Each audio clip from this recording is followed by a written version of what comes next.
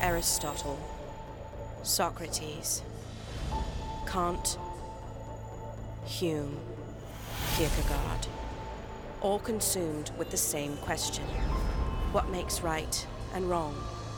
How do we define what is morally good and what is morally bad?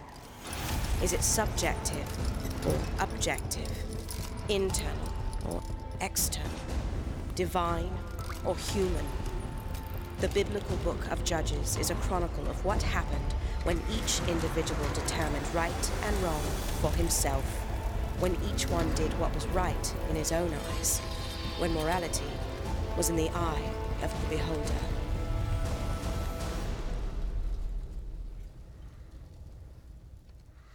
Good morning. Are we excited to continue our study in Judges?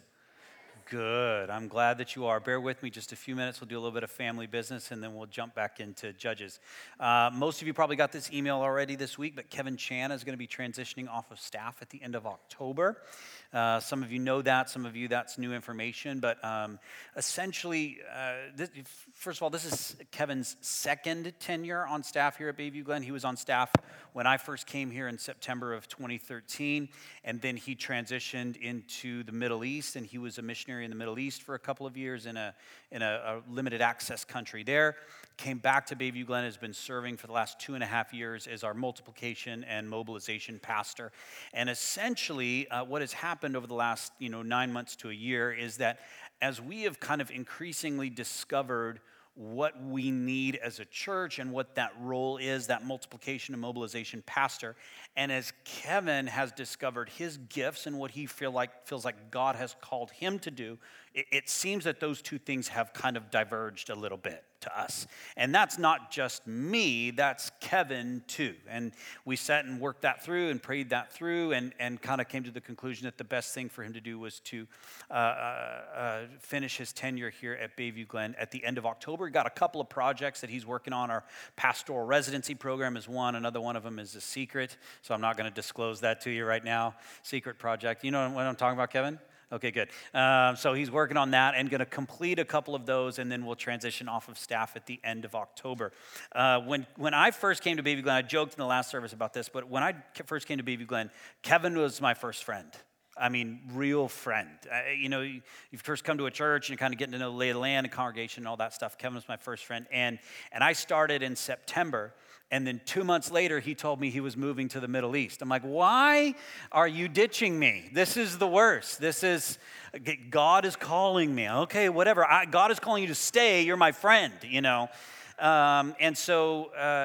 Anyway, Kevin's value here is not just his professional value and his value as a pastor, but for me personally, it's his value as my friend. And he will remain that way for sure. And so we will have an opportunity to thank Kevin and Grace, Karis, Karsten, Christian, and Kayla more appropriately towards the end of October as they kind of finish their time on staff here. But right now, what we can do is just clap and thank Kevin and appreciate him. Yep.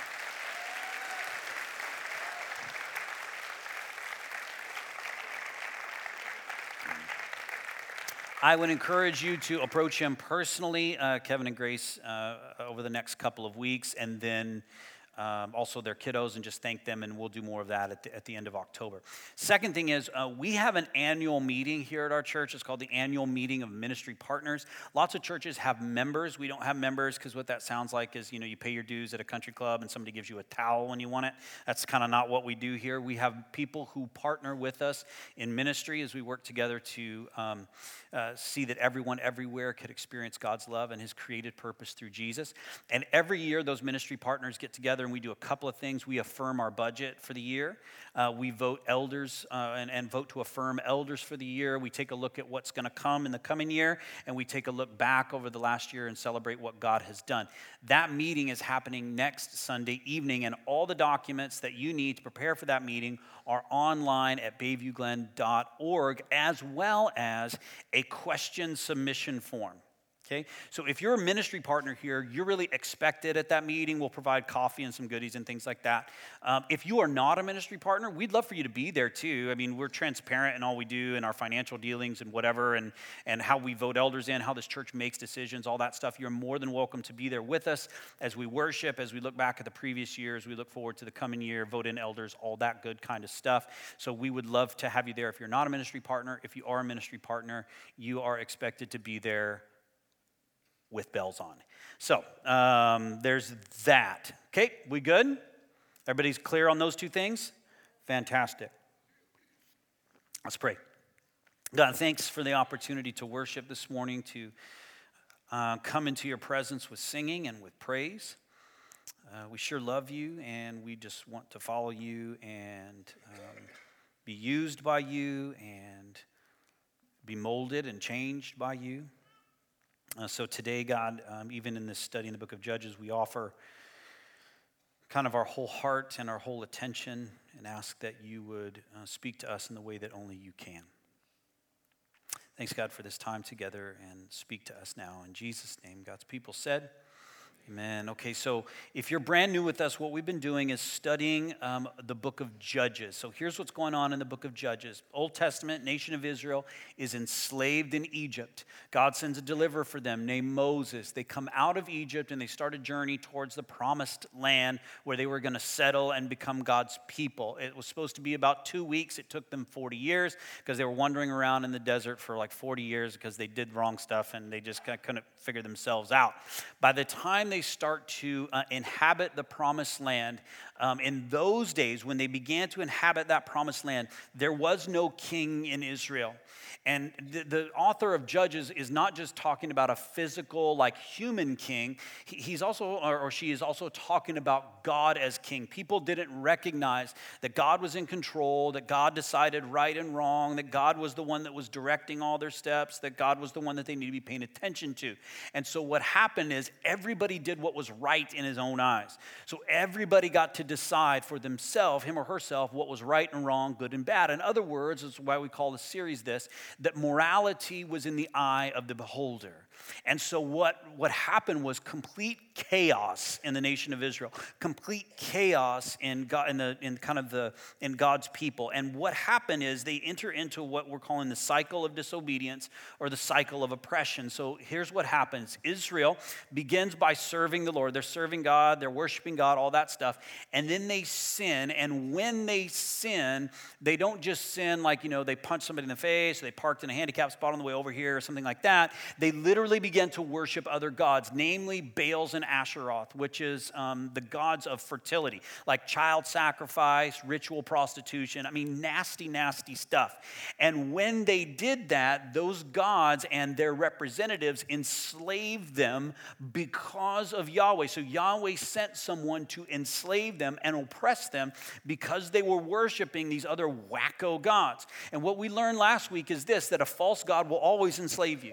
Every single time, without question, every time. If you're worshiping something, whether it's Baals or Asheroth or a carved image, or you're worshiping money, or you're worshiping sex, or you're worshiping your job, or you're worshiping another person, or you're worshiping a relationship, or you're worshiping the idea of being married, if that's what you think about, talk about, look to, spend your money on, eventually that notion, that person, that idea, that whatever is going to enslave you. This is what happens when people are addicted to things. That's what happens when they're a workaholic. This is what happens. It's because they worshiped a false god, and eventually they are ensnared by that and captivated by that. This is exactly what happened in the nation of Israel 3,500 years ago. So the nation of Israel at that time, they would cry out to God and they would say, next slide, they would say, oh God, we're in a pickle here. We're in trouble. And God would raise up a judge for them. He did this 12 different times over the course of about 430 years. He would raise up a judge, 6 major judges, 6 minor judges. The only distinction there is the 6 major judges have long narratives. 6 minor judges have shorter narratives. And those judges would redeem them from this oppressor that was enslaving them, deliver them from the oppressor, and then Israel would serve God again, and here they go back into the cycle one more time. And so we come to now Judges chapter 4 and 5 when we're going to see this cycle happen again. And Judges chapter 4 and chapter 5 each talk about the very same circumstance or situation. I don't know if you've ever read your Bible before. You're reading your Bible and you're like, I'm pretty sure I just read this like the chapter before. This is exactly what happens in Judges chapter 4 and 5, except Judges 4 is the narrative of what happened. This is the prose. This is, there was this person and that person, and they did this and that, and this person said this and all that stuff, okay? Then Judges 5 is the song about Judges 4. Does that make sense? So Judges 4 is what happened, and then Judges 5 is the song about what happened. So I'm not a song guy. We're going to stay away from Judges 5, all right? We're going to use this a little bit to like fill in some gaps, help us understand a little bit. We're going to spend the bulk of our time in Judges chapter 4. That's the narrative to help us understand what happened in the judgeship of a woman named Deborah. Before we get to Judges chapter 4, I want to introduce you to the four main characters in the story, get the lay of the land a little bit, because that will help you as we begin to read it together. The first is a cat named Jabin. And Jabin, don't you like, isn't it weird when people just like this should be Jason, right? Not Jabin. It's like those new names that people are naming their kids. Amberly, Jimothy. What is that? It's not a name, Jabin. You know what's funny? It's actually not a name. It's not a proper name. It just means king, Caesar, czar, something like that. And he's a czar of a place called Hazor, which is in the land of Canaan. And Jabin has a military commander named Sisera. Sisera is a bad dude. We're going to learn about this just a little bit more in a minute, but he is wicked to the core. He's a nasty, nasty, nasty individual. And he is Jabin, the king of Hazor's military commander or general.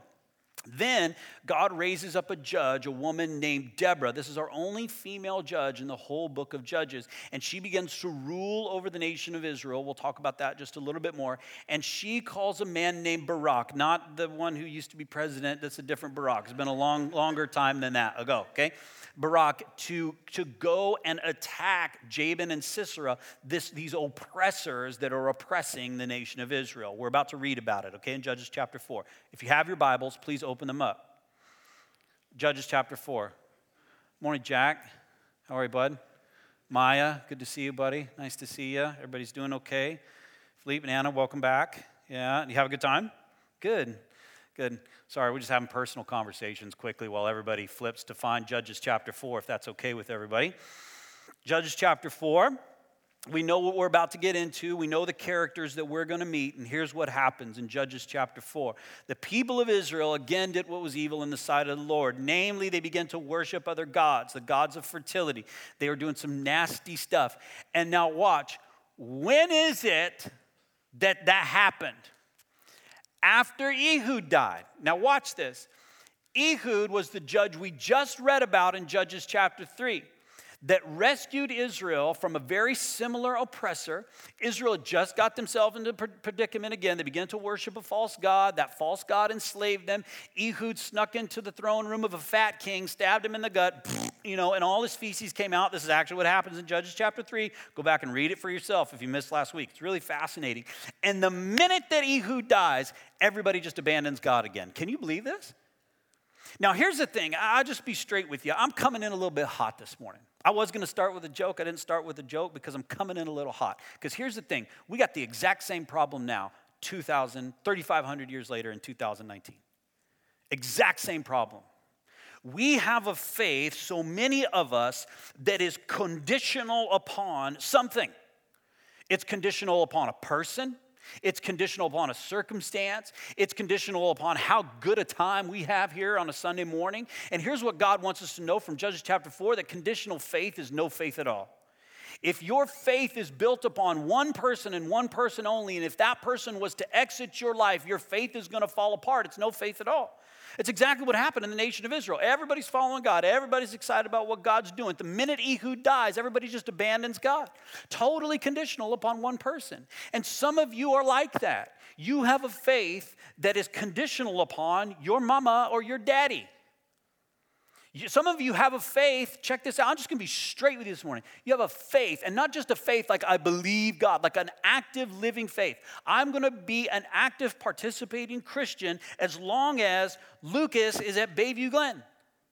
You know how I know that? Because you tell me that. People come up to me afterwards. I love it so much here, and if you leave, I'm leaving. You know how much pressure that is for me?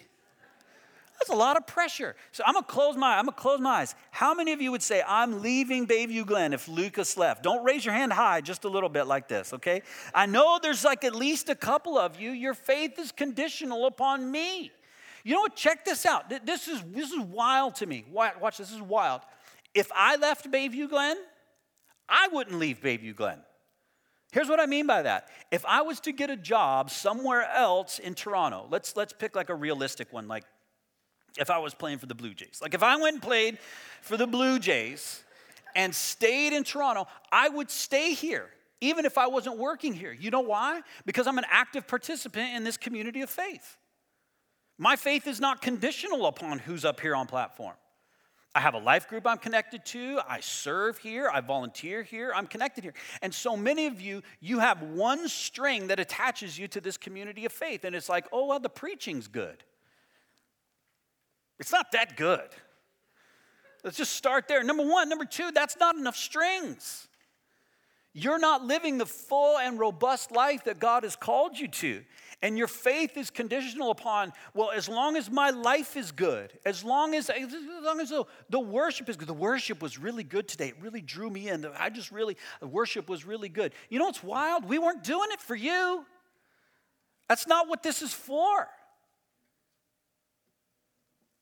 Like you let us know when you want to start church. Whenever you get here, we'll start. We're gonna change the name of this place. It's not gonna be Bayview Glen anymore. It's gonna be called You Church. This is all about you. You just tell us what programs you want us to run. You tell us what you want to do with the budget. You make all those decisions. You understand the sarcasm in my voice, don't you? I hope so. Because you're living a life of conditional faith. As long as I get to do this, as long as I get to say this, as long as it doesn't impact the hobbies that I'm engaged in, as long as this person is involved, as long as it doesn't change my life all that much, as long as we're going to see another person just give us exact same kind of thing here in about 10 verses, as long as this happens, I'm okay doing what God asked me to do. As long as this doesn't happen, I'm okay doing what God, that is conditional faith, and friends, it is no faith at all. Did I tell you I come in hot this morning? Are you having fun so far? I am. It was great for me. All right, let's keep reading. Verse 2. And the Lord sold him into the hand of Jabin, right? He brings this oppressor, king of Canaan, who reigned in Hazor. The commander of his army was Sisera. We meet character number 2, who lived in Harosheth Hagoyim. That's going to make a difference here in a minute. Doesn't make a lot of difference now. Then the people of Israel cried out to the Lord for help because Sisera had 900 chariots of iron. He had this technology that Israel did not have yet, and he oppressed the people of Israel cruelly for 20 years. Cruelly. He's nasty. He's not a good man. Okay, we're going to see how nasty he is here in a minute. So, part 2 of the story. Deborah, a prophetess, the wife of Lapidoth, was judging Israel at that time. She used to sit under the palm of Deborah between Ramah and Bethel in the hill country of Ephraim, and the people of Israel came up to her for judgments. Okay, go back one. She's not judging Israel like, you know, the 13-year-old girls judge each other, right? Like that's like, that shirt does not fit right. Like not that kind of judgy, right? That's not what we're talking about. Deborah would help facilitate conversations in Israel, and all of the nation of Israel recognized her as a judge. So what they would do is if there was a dispute in Israel, they would come to Deborah, and she was at this particular place, and they would say, okay, Deborah, help us understand. He said this, she said this, he said that, she said that. We're kind of at odds with one another. Help us work that out. And Deborah was like Judge Judy. You know, wham, she'd bring the gavel down. She'd help them work through that stuff, and everybody recognized her as a leader in Israel. And so because she was the leader in Israel, what happened is she sent for Barak, the son of Abinoam from Kadesh Naphtali, which is to the north of where she is, and said to him, has not the Lord, the God of Israel, commanded you, go gather your men at Mount Tabor, taking 10,000 from the people of Naphtali and the people of Zebulun, which is interesting to me because the way she phrases this thing, she doesn't say, has God commanded you? And she doesn't say, God has commanded you. She goes, has not God commanded you? He's told you go do this, so go do this. And then she says, and I will draw out Sisera. And when she's talking, when she's saying this to Barak, she's not speaking for herself. She's not saying, I, Deborah, will draw out Sisera. She's speaking on behalf of Yahweh. So she's saying, I, Yahweh will draw out Sisera for you, the general of Jabin's army, to meet you by the river Kishon with his chariots and his troop. And I will give him into your hand. So Yahweh is going to do this for you so that we're no longer oppressed. But Barak says to her, if you'll go with me, I'll go. But if you won't go with me, I'm not going to go. You see this word here, if? I got a condition, don't I? God has commanded you, and Barak would have recognized that in Deborah because all of Israel recognized that Deborah was a prophet and she spoke on behalf of God. So when she said, God has commanded you to do this, when Barak comes back and tries to negotiate with her, this is not a good idea. Barak has a condition, doesn't he? I'll go if you go with me, but if you don't go, I ain't going. Once again, conditional faith is no faith at all. Barak should have said, if that's what God wants, that's what God gets. I'm on my way. That's not what he says. He goes, I'd like for you to go. If you go, I'll go. If you don't go, not going to go. So Deborah says to him, look, I'll go with you, but the road on which you are going will not lead to your glory. You're not going to get any attention or accolades for this. For the Lord will sell Sisera into the hands of a woman. I'm so happy. For a whole bunch of reasons. Number one, Sisera is an awful human being. And the worst thing that could possibly happen to you 3,500 years ago was to get your rear end kicked in a military battle by a girl. Now, it's a little bit similar now because if you had a son and he was 13 years old and he came home and like, I got in a fight at school. It's like, what happened? Like, I just got my butt kicked. By whom? Susie. I'm like, oh, come on, man. Like, it's worse 3,500 years ago, all right? It's worse. It's even worse. It's like super dishonoring. And so God says, I'm going to give Sisera over into the hands of a woman. Our assumption is, who's the woman that's going to have the victory? Deborah, right? It's the only woman we know in the text so far. But that's not going to be the case. Watch this. It's awesome. Then Deborah arose. Oh, go back. I haven't finished it. Then Deborah arose and went with Barak to Kadesh. Next slide. And Barak called out Zebulun and Naphtali. These are the two tribes of Israel. And he calls them out to Kadesh. This is the city. And 10,000 men went up at his heels, and Deborah went up with him. So now you've got Barak, Deborah, and 10,000 men. Now, here's the thing. Verse 11 is like random. What in the world is happening? It's about to share, the text is about to share with us something that we're like, what? You ever know people that tell a joke and they get like 3/4 of the way through the joke and they go, oh my gosh, I forgot to tell you like this really important part about the joke? You know those kind of people? And they get really excited about the joke and they're like, oh my gosh, I forgot to tell you, the pig only has 3 legs. You know what I mean? It's like, well, that's kind of critical in the joke. This is a little bit what verse 11 feels like. Watch. This comes out of nowhere.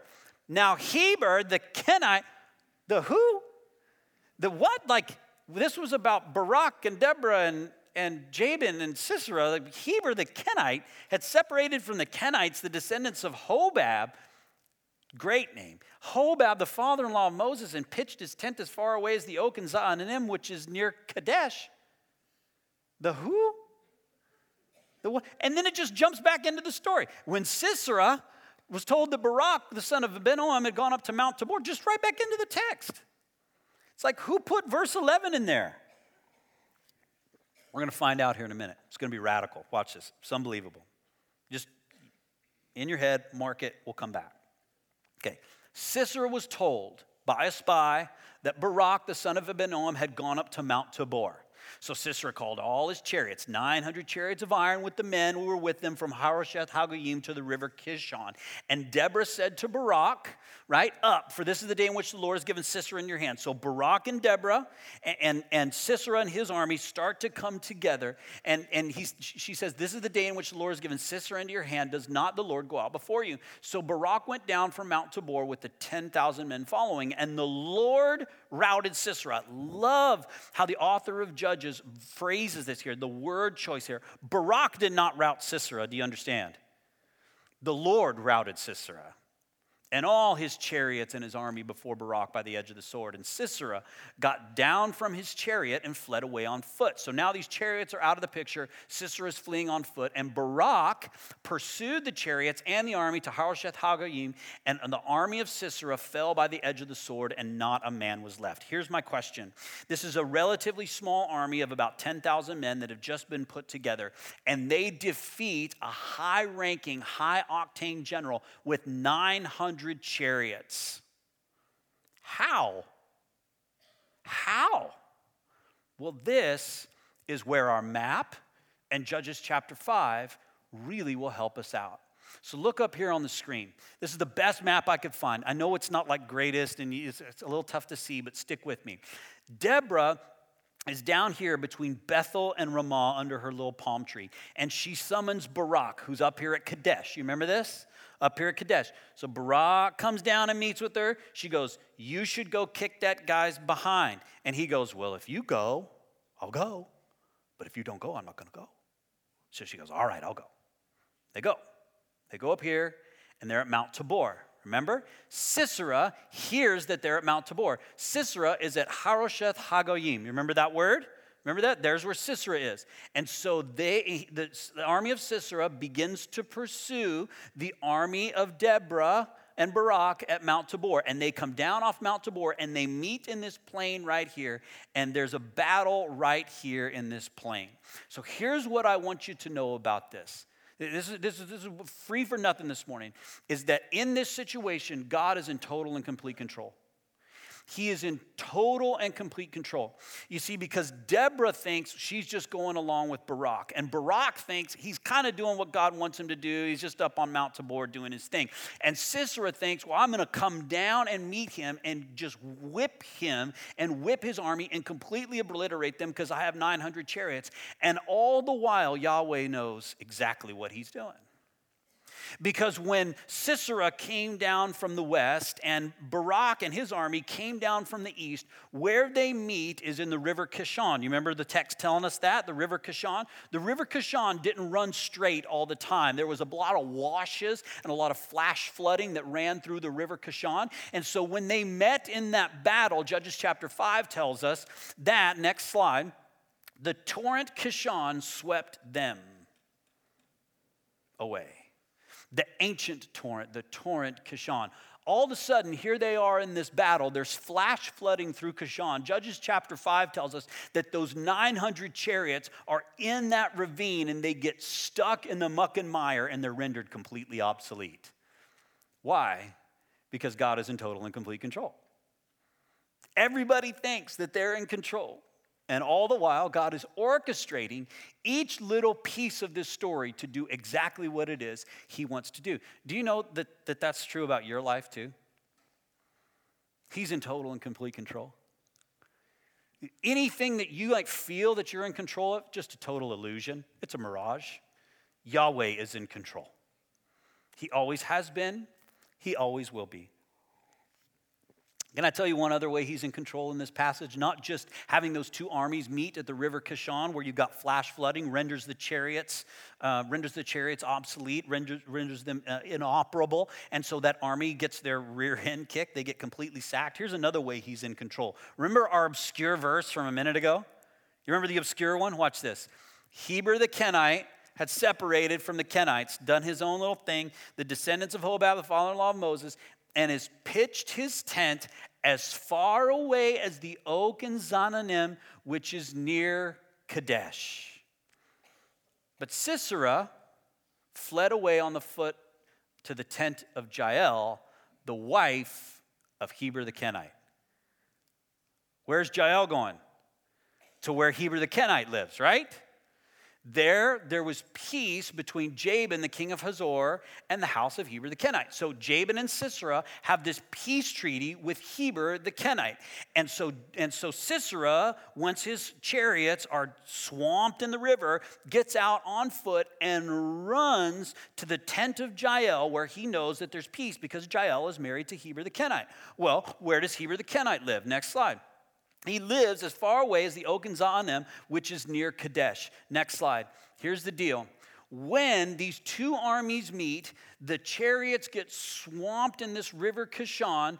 Sisera's like, oh man, I got to run somewhere. I can't run south because that means I would run back into the river. I can't run east because that means I would run directly into this army that's pursuing me. I can't run north because there's mountains there. I'll run west. So he runs west, he runs into the river Kishon here, runs back up to the north and right into the hands of Jael, who's married to Heber the Kenite. And he thinks to himself, we're all good. We're at peace with these guys. They're going to open their doors to me, the doors of their tent, right? They're going to show hospitality to me, which happens for a time, and then Jael kills him. Because he's a bad dude, and he needed to meet justice. And all the while, Sisera thinks that he is in control. He's deciding to run west because he wants to run to the home of an ally. But God wants to remind us that God is in complete control. He can't run east because there's an army there. He can't run south because there's a river there. He can't run north because there's mountains there. So he runs towards an ally, and that ally flips. Watch this. Jael came out to meet Sisera and said to him, turn aside, my lord, turn aside to me. Don't be afraid. So he turned aside to her in the tent, and she covered him with a rug. And he said to her, please give me water tonight, which I have here, for I am thirsty. So she opened a skin of milk, and she gave him a drink and covered him. Watch this. What does he ask for? Water. What does he get? Milk. So she's one-upping this hospitality, making sure you're good. I'll take care of you, all right? And he said to her, stand at the opening of the tent, and if anyone comes and asks you if anyone is here, you say no. So who is this anyone that he's talking about, this any man? Barak, right? He knows he's being pursued by Barak. He's left his chariots behind. Barak is pursuing him. So if any man, namely Barak, comes to the door and asks you, is anyone here? You say no. Which to me doesn't seem like it's going to work. You know what I mean? Like I could just imagine Barak coming to the door and go, is anyone here? And she goes, no. And he goes, okay, ship shape, see you later. Like that doesn't seem like it's going to work, but apparently Sisera thinks it's going to work. Next slide. But Jael, the wife of Heber, took a tent peg. And she took a hammer. This is so good. Then she went softly to him, tiptoe, and drove the tent peg into his temple until it went down into the ground while he was lying fast asleep from weariness. And just in case you're wondering, he died. This one thing is, you know, and we'll get to the big thing here in a minute, but this is another one, free for nothing this morning, is that God delights in maximizing the weak in order to minimize the strong. He always has. He uses a woman, not just a woman, a non-Israelite woman. She's not from one of the tribes. She's married to Heber, the Kenite. She's not even from the tribe of Israel. She's a Gentile woman. And he raises her up and uses her to execute a really, really nasty individual. God loves that, maximizing the weak in order to minimize the strong. And Barak, next slide, and Barak, as he was pursuing Sisera, Jael went out to meet him and said to him, come, and I will show you the man whom you are seeking. So he went into her tent, and there lay Sisera dead with the tent peg in his temple. Now here's the second thing that happens. Not only does Jael kill this general that needed to meet his fate, not only that, but instead of Barak getting the credit for it, who gets the credit? Jael. So Jael's taken the honor of this man who's lying dead in her tent. She's also taken the honor of Barak. This is the prophecy of Deborah earlier on in the passage, that God will turn Sisera over into the hands of a woman. And it's not even me. It's this other woman, Jael, who's not even a member of the nation of Israel. Again, God delights. He thinks it's funny to maximize the weak in order to minimize the strong. It brings a smile to his face because he gets all the glory, not you. This is so cool. Man, if you don't think this is cool, I don't know what to tell you. So on that day, God subdued Jabin, the king of Canaan, before the people of Israel, and the hand of the people of Israel pressed harder and harder against Jabin, the king of Canaan, until they destroyed Jabin, the king of Canaan. Now, here's the deal. What is it that we're going to learn from Judges chapter 4 and 5 in this narrative? Okay, one of the first things that I want you to know is that the author of Judges, specifically the Song of Deborah and Barak in chapter 5, draw a distinction and a contrast between Jael and Israel. Because what happens is Barak, this general that Deborah commissioned, goes to the tribes of Israel and he says, come with me, let's go destroy Jabin, king of Canaan. Let's go destroy this horrible man, Sisera. Again, we'll talk about that in a minute. Let's go do that. And only 2 tribes respond, the other 10 do not. So in Judges chapter 5, in the Song of Barak and Deborah, watch what happens. It says, among the tribes of Reuben, there were great searchings of heart. But why did you sit still, Reuben, among the sheepfolds, to hear the whistling of the flocks? Among the clans of Reuben, there were great searchings of heart. In other words, Reuben, the tribe of Reuben, under the nation of Israel, thought about it. They sat on their duff. Gilead stayed behind in the Jordan. And Dan, why did he stay with the ships? These are all the tribes of Israel. Asher sat still at the coast of the sea, staying by his landings. They didn't do anything. There was another city called Meroz that was really close to the river Kishon, really close to the battle. And they could have engaged to subdue Sisera, this horrible, evil man, this cruel man in his army, but Meroz did not do so. So the Bible says, curse Meroz. Next slide says the angel of the Lord, curse its inhabitants thoroughly because they did not come to the help of the Lord, to the help of the Lord Almighty. Look, it's not even about them doing something bad. It's that they didn't do anything at all. Do you understand? Like, these guys weren't doing anything bad. They weren't like committing sin. They were just failing to engage in what God had called them to do and pressing back against an oppressive enemy. This is why in Judges chapter 5, Deborah writes this. She says, most blessed of women be Jael. Why? Because she took action. The wife of Heber the Kenite, the tent-dwelling woman, most blessed. Now, you're thinking to yourself, okay, I get that there's a contrast. The nation of Israel didn't do squat, 10 tribes in particular. Jael stepped out in faith, took a risk, killed a man. But she still killed a man. So what am I supposed to think about that? Well, let's just get to know Sisera a little bit, shall we? Because at the end of Judges chapter 5, there's this picture of Sisera's mother waiting for him to come home from battle. And she starts going, why is he late? Well, he's late because there's a tent peg in his dome. But she starts to hypothesize about why he might be late. Well, he's probably late because it takes a lot of time to gather up all the spoils of war. It takes a lot of time to get all this nice clothing. And it takes a lot of time because maybe you're going to rape a girl or two. Watch, this is what she says. She says, next slide, have they not found and divided the spoil, a womb or two for every man? This is kind of what Sisera is down with. And you know what's interesting is that in the ESV it's translated a womb or two, but in the original language, what she says is they're going to take a little extra time because they got to rape a couple babes, right? Broads. That's the term she uses, a derogatory term. She could have used the term for woman or girl. She does not. This is how Sisera sees women, as objects to plunder and to use for whatever he thinks is good or okay. So here's the deal. When we start thinking about Jael killing Sisera, a commentator named Dale Ralph Davis actually wrote this. He said, of course, I could be missing something, but it seems to me that the Bible itself is pro-Jael. Frankly, that does not bother me at all.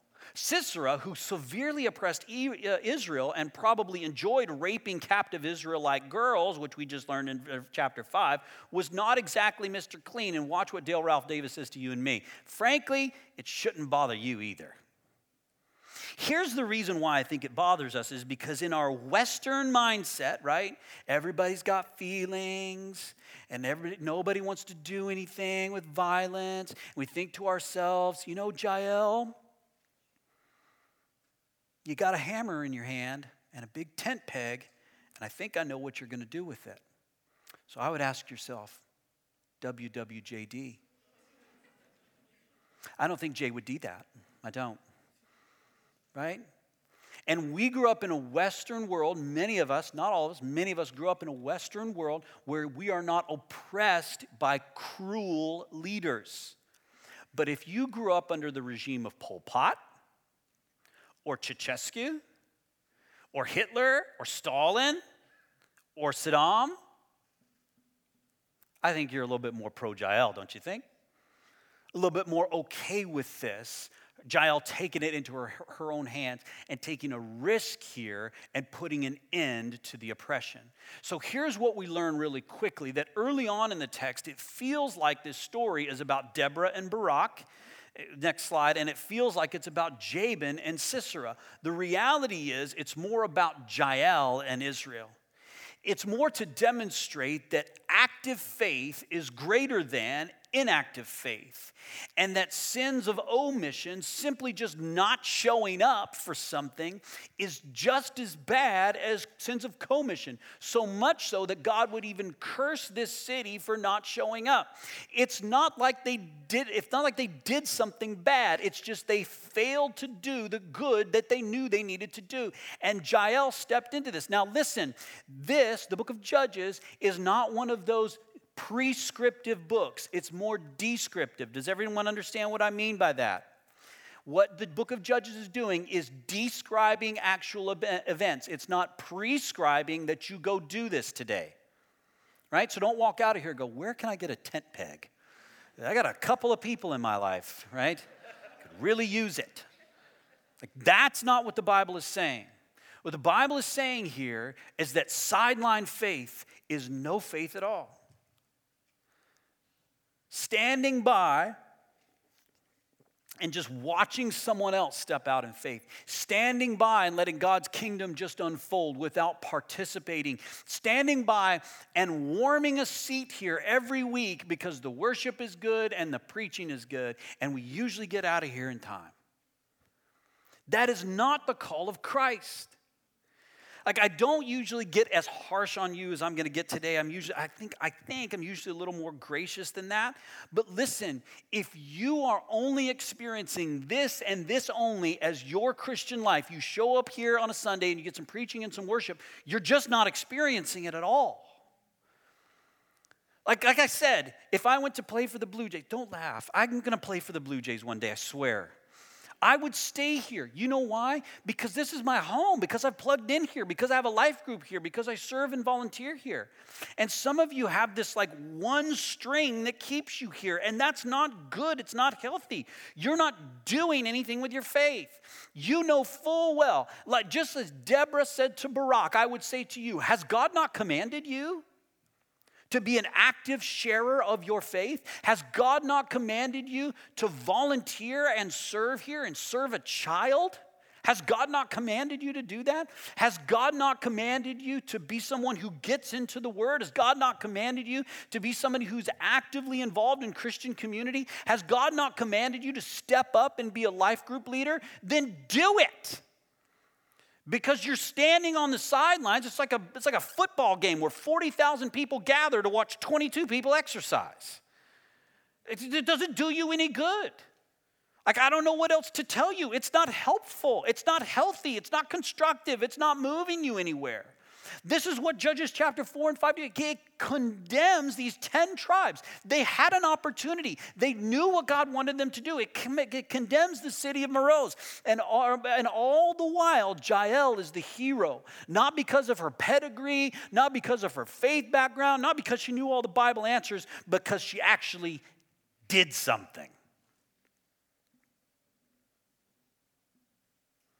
Here's the deal. I have like 4 or 5 more little illustrations and pictures and all that stuff. Just going to close it there. You go do with that what you feel like you need to do.